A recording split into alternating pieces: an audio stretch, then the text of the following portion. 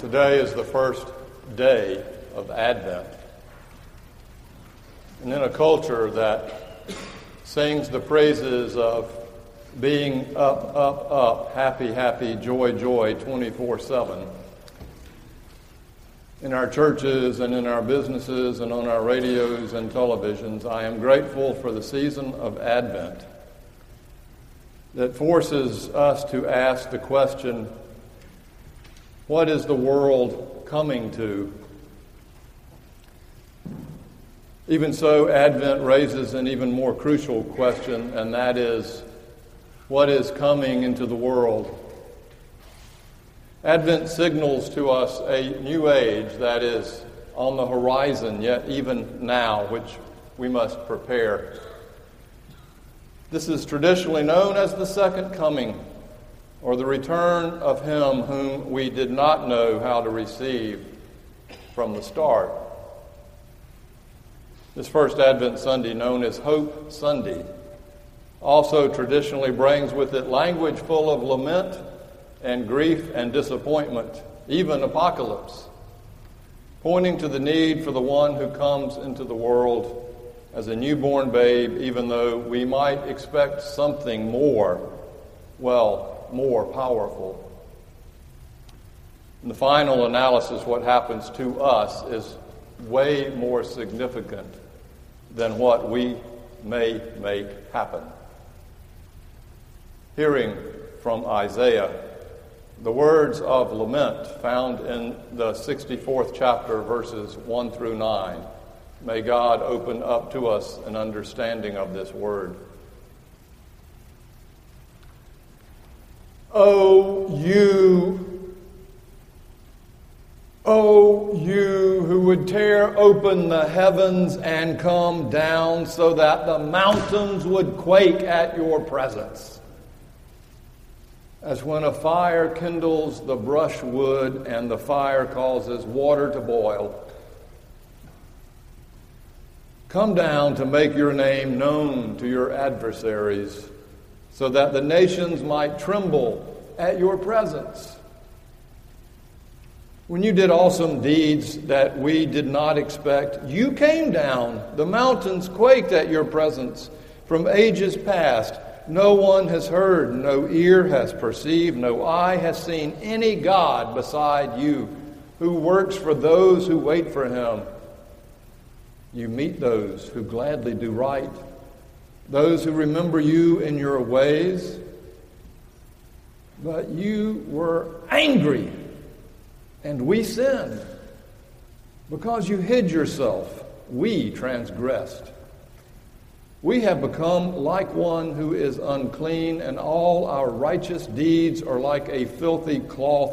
We all fade like a leaf, and our iniquities like the wind take us away. There is no one who calls on your name or attempts to take hold of you anymore. For you have hidden your face from us and have delivered us into the hand of our iniquity.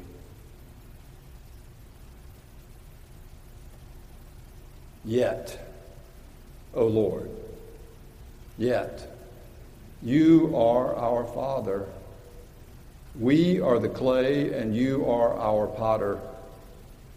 We are all the work of your hand. This is the word of the Lord. Today, this first Sunday of Advent is known as Hope Sunday. And Advent at least holds us accountable to that and more. Not only hope, but hope in the darkness. Advent holds us accountable even to the darkness in which sometimes we live and move and have our being.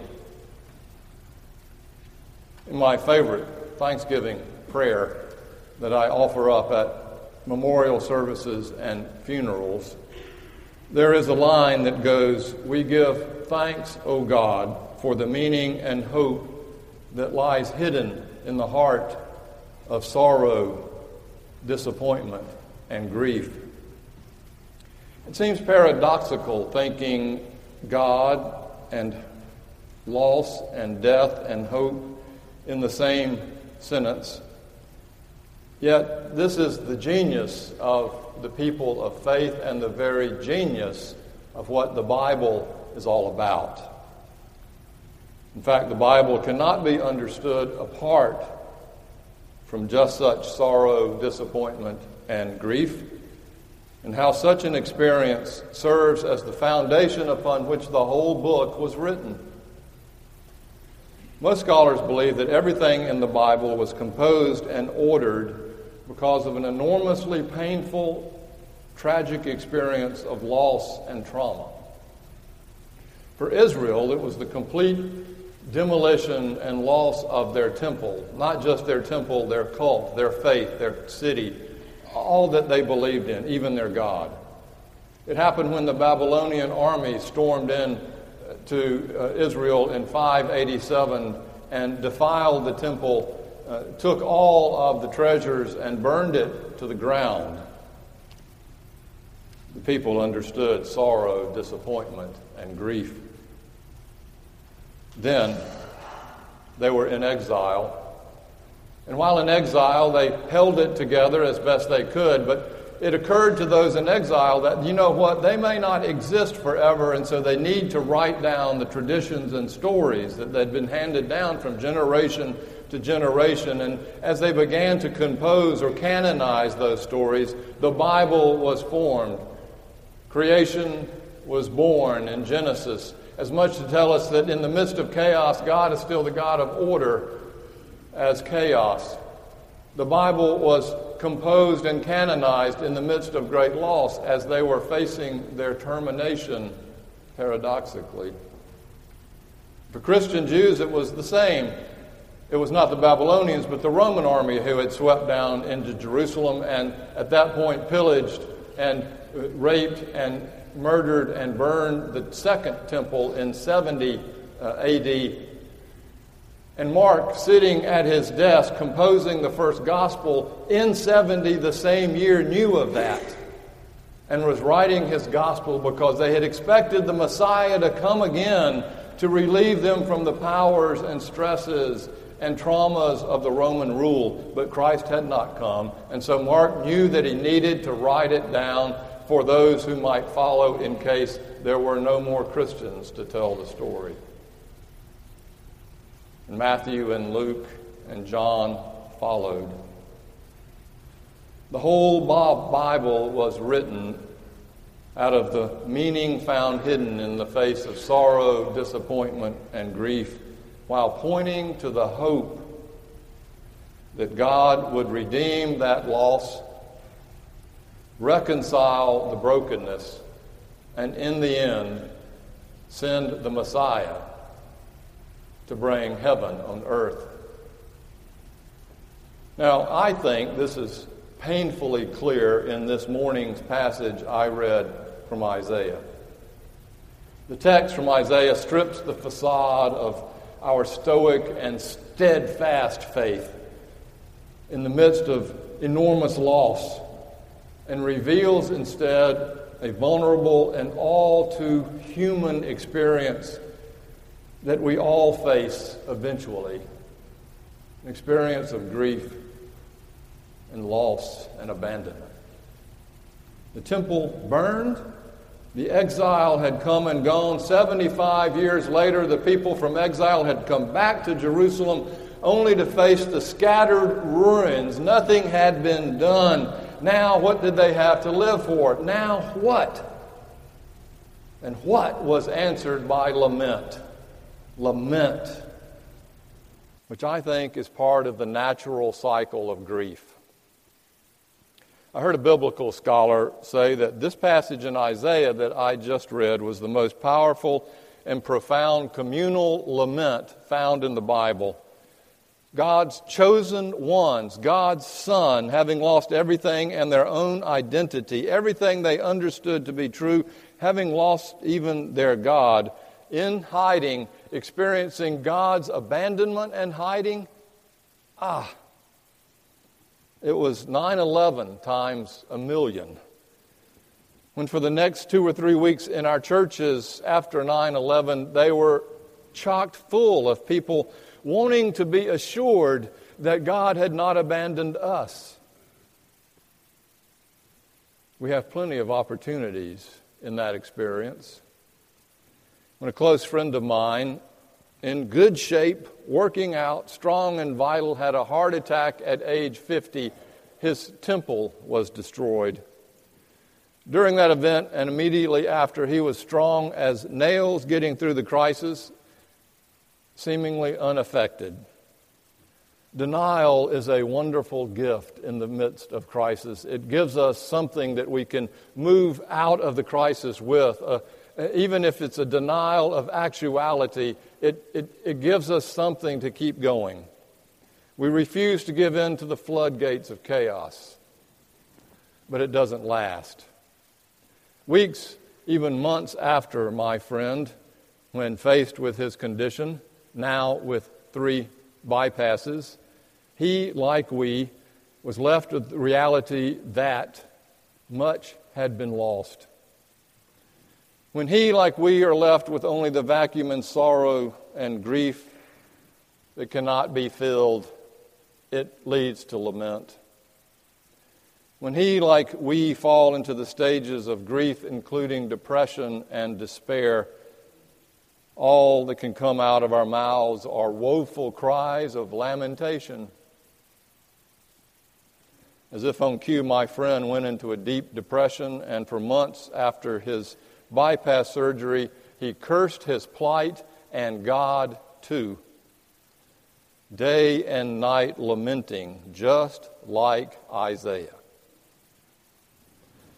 Multiply, my friend, again times 1,000,000, and you get what Isaiah is dealing with, not just one person whose heart was broken, but a whole nation.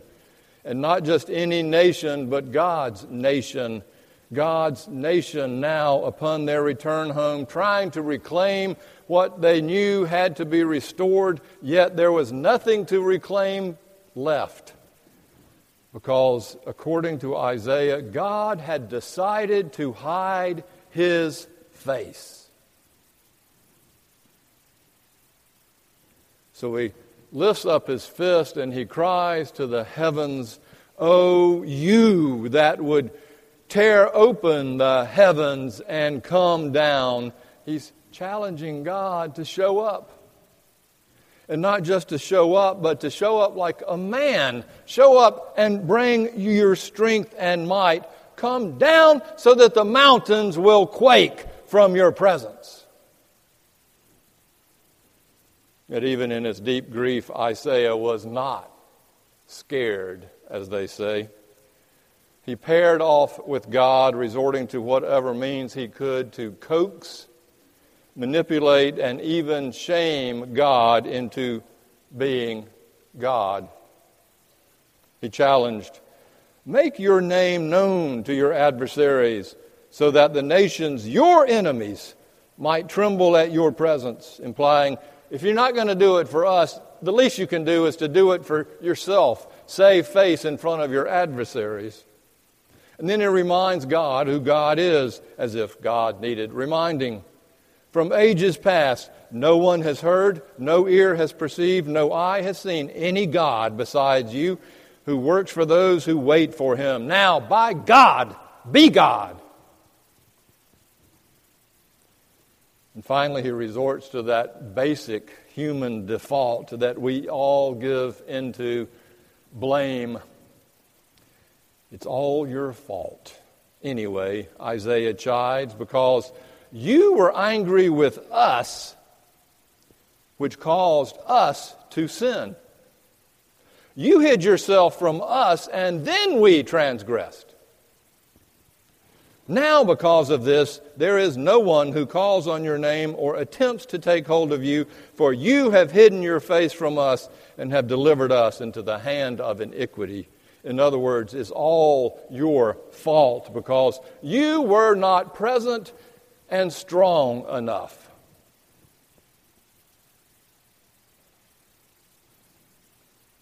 When everything else fails, blame God. It's the low point in grief. Ironically, in faith, it is also the beginning of hope. It is the beginning of the advent of new life. One day, around 9 months after such a traumatic death in my own family, I found myself walking along a beach. I was at Fernandina Beach with a gaggle of preacher types at a weekend meeting to try to sort of get our souls back in shape. So I went for a long walk by myself. I put in my earphones and hopped up the music and tried to get in a good fast cadence so that I could get some exercise. And after about 30 minutes of communing with the waves and listening to my music, when my endorphins kicked in, I was immediately transfixed into a whole new state. I ended up being stopped dead in my tracks, looking up to heaven with my fist in the air, screaming at God, "You blank, blank, blank, do something. Where are you? Why? Why?" It was Isaiah's lament. And it was, for me, a low point in my grief. But from that point on, as I look back, I started to rebuild. I expressed something I thought was dire, and from that point on, a glimmer of light began to show. You know what? God can handle it. Isn't that the point? And in so doing, we come to terms with who we are and whose we are. Lament is not lack of faith. Ironically, it is about faith. It may be about faith in a God that we wanted but did not get. But such lament is grounded in the manure of despair only in order that the seeds of hope may have some place to grow. At the end of my fit of rage, I basically collapsed in a heap, grateful that I was aware of God's presence enough to be angry at God's absence. Grateful that God takes our laments and grief and anger unto himself and suffers for it. And as Christians, we claim God does this in Jesus Christ on the cross. You see, after such lament comes recognition of God's presence where we did not expect it. There's a powerful scene in what may be the most theological recent movie of our time, one of my personal favorites, Forrest Gump. His Army lieutenant, Lieutenant Dan, had lost his legs in an explosion in Vietnam.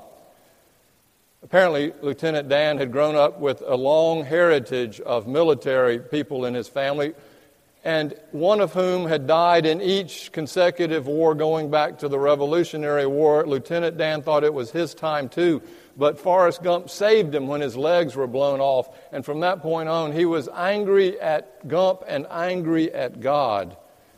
By some quirk of a bet, Lieutenant Dan ended up working for Forrest Gump on his shrimp boat. And on one poignant moment, Lieutenant Dan looked at Gump and said, "Where is your God?" And Gump said, "You know, it was the strangest thing. It was right then that God decided to show up." In the next scene, there is this raging hurricane storm being clamored against the boat. Gump's trying to hold the boat in the water, and Lieutenant Dan has hoisted himself up on the masthead. He's holding on with one hand while raising his hand to God in the other, shouting, "Is this the best you can do? Is this all you've got? Show me what you got. This ain't nothing. Show me what you got." The next scene, it's morning, Advent, and the light has come. Lieutenant Dan is sitting on the edge of the boat, no legs, both hands resting on the side. He looks up at Forrest and he says, "Forrest, I think I've come to peace.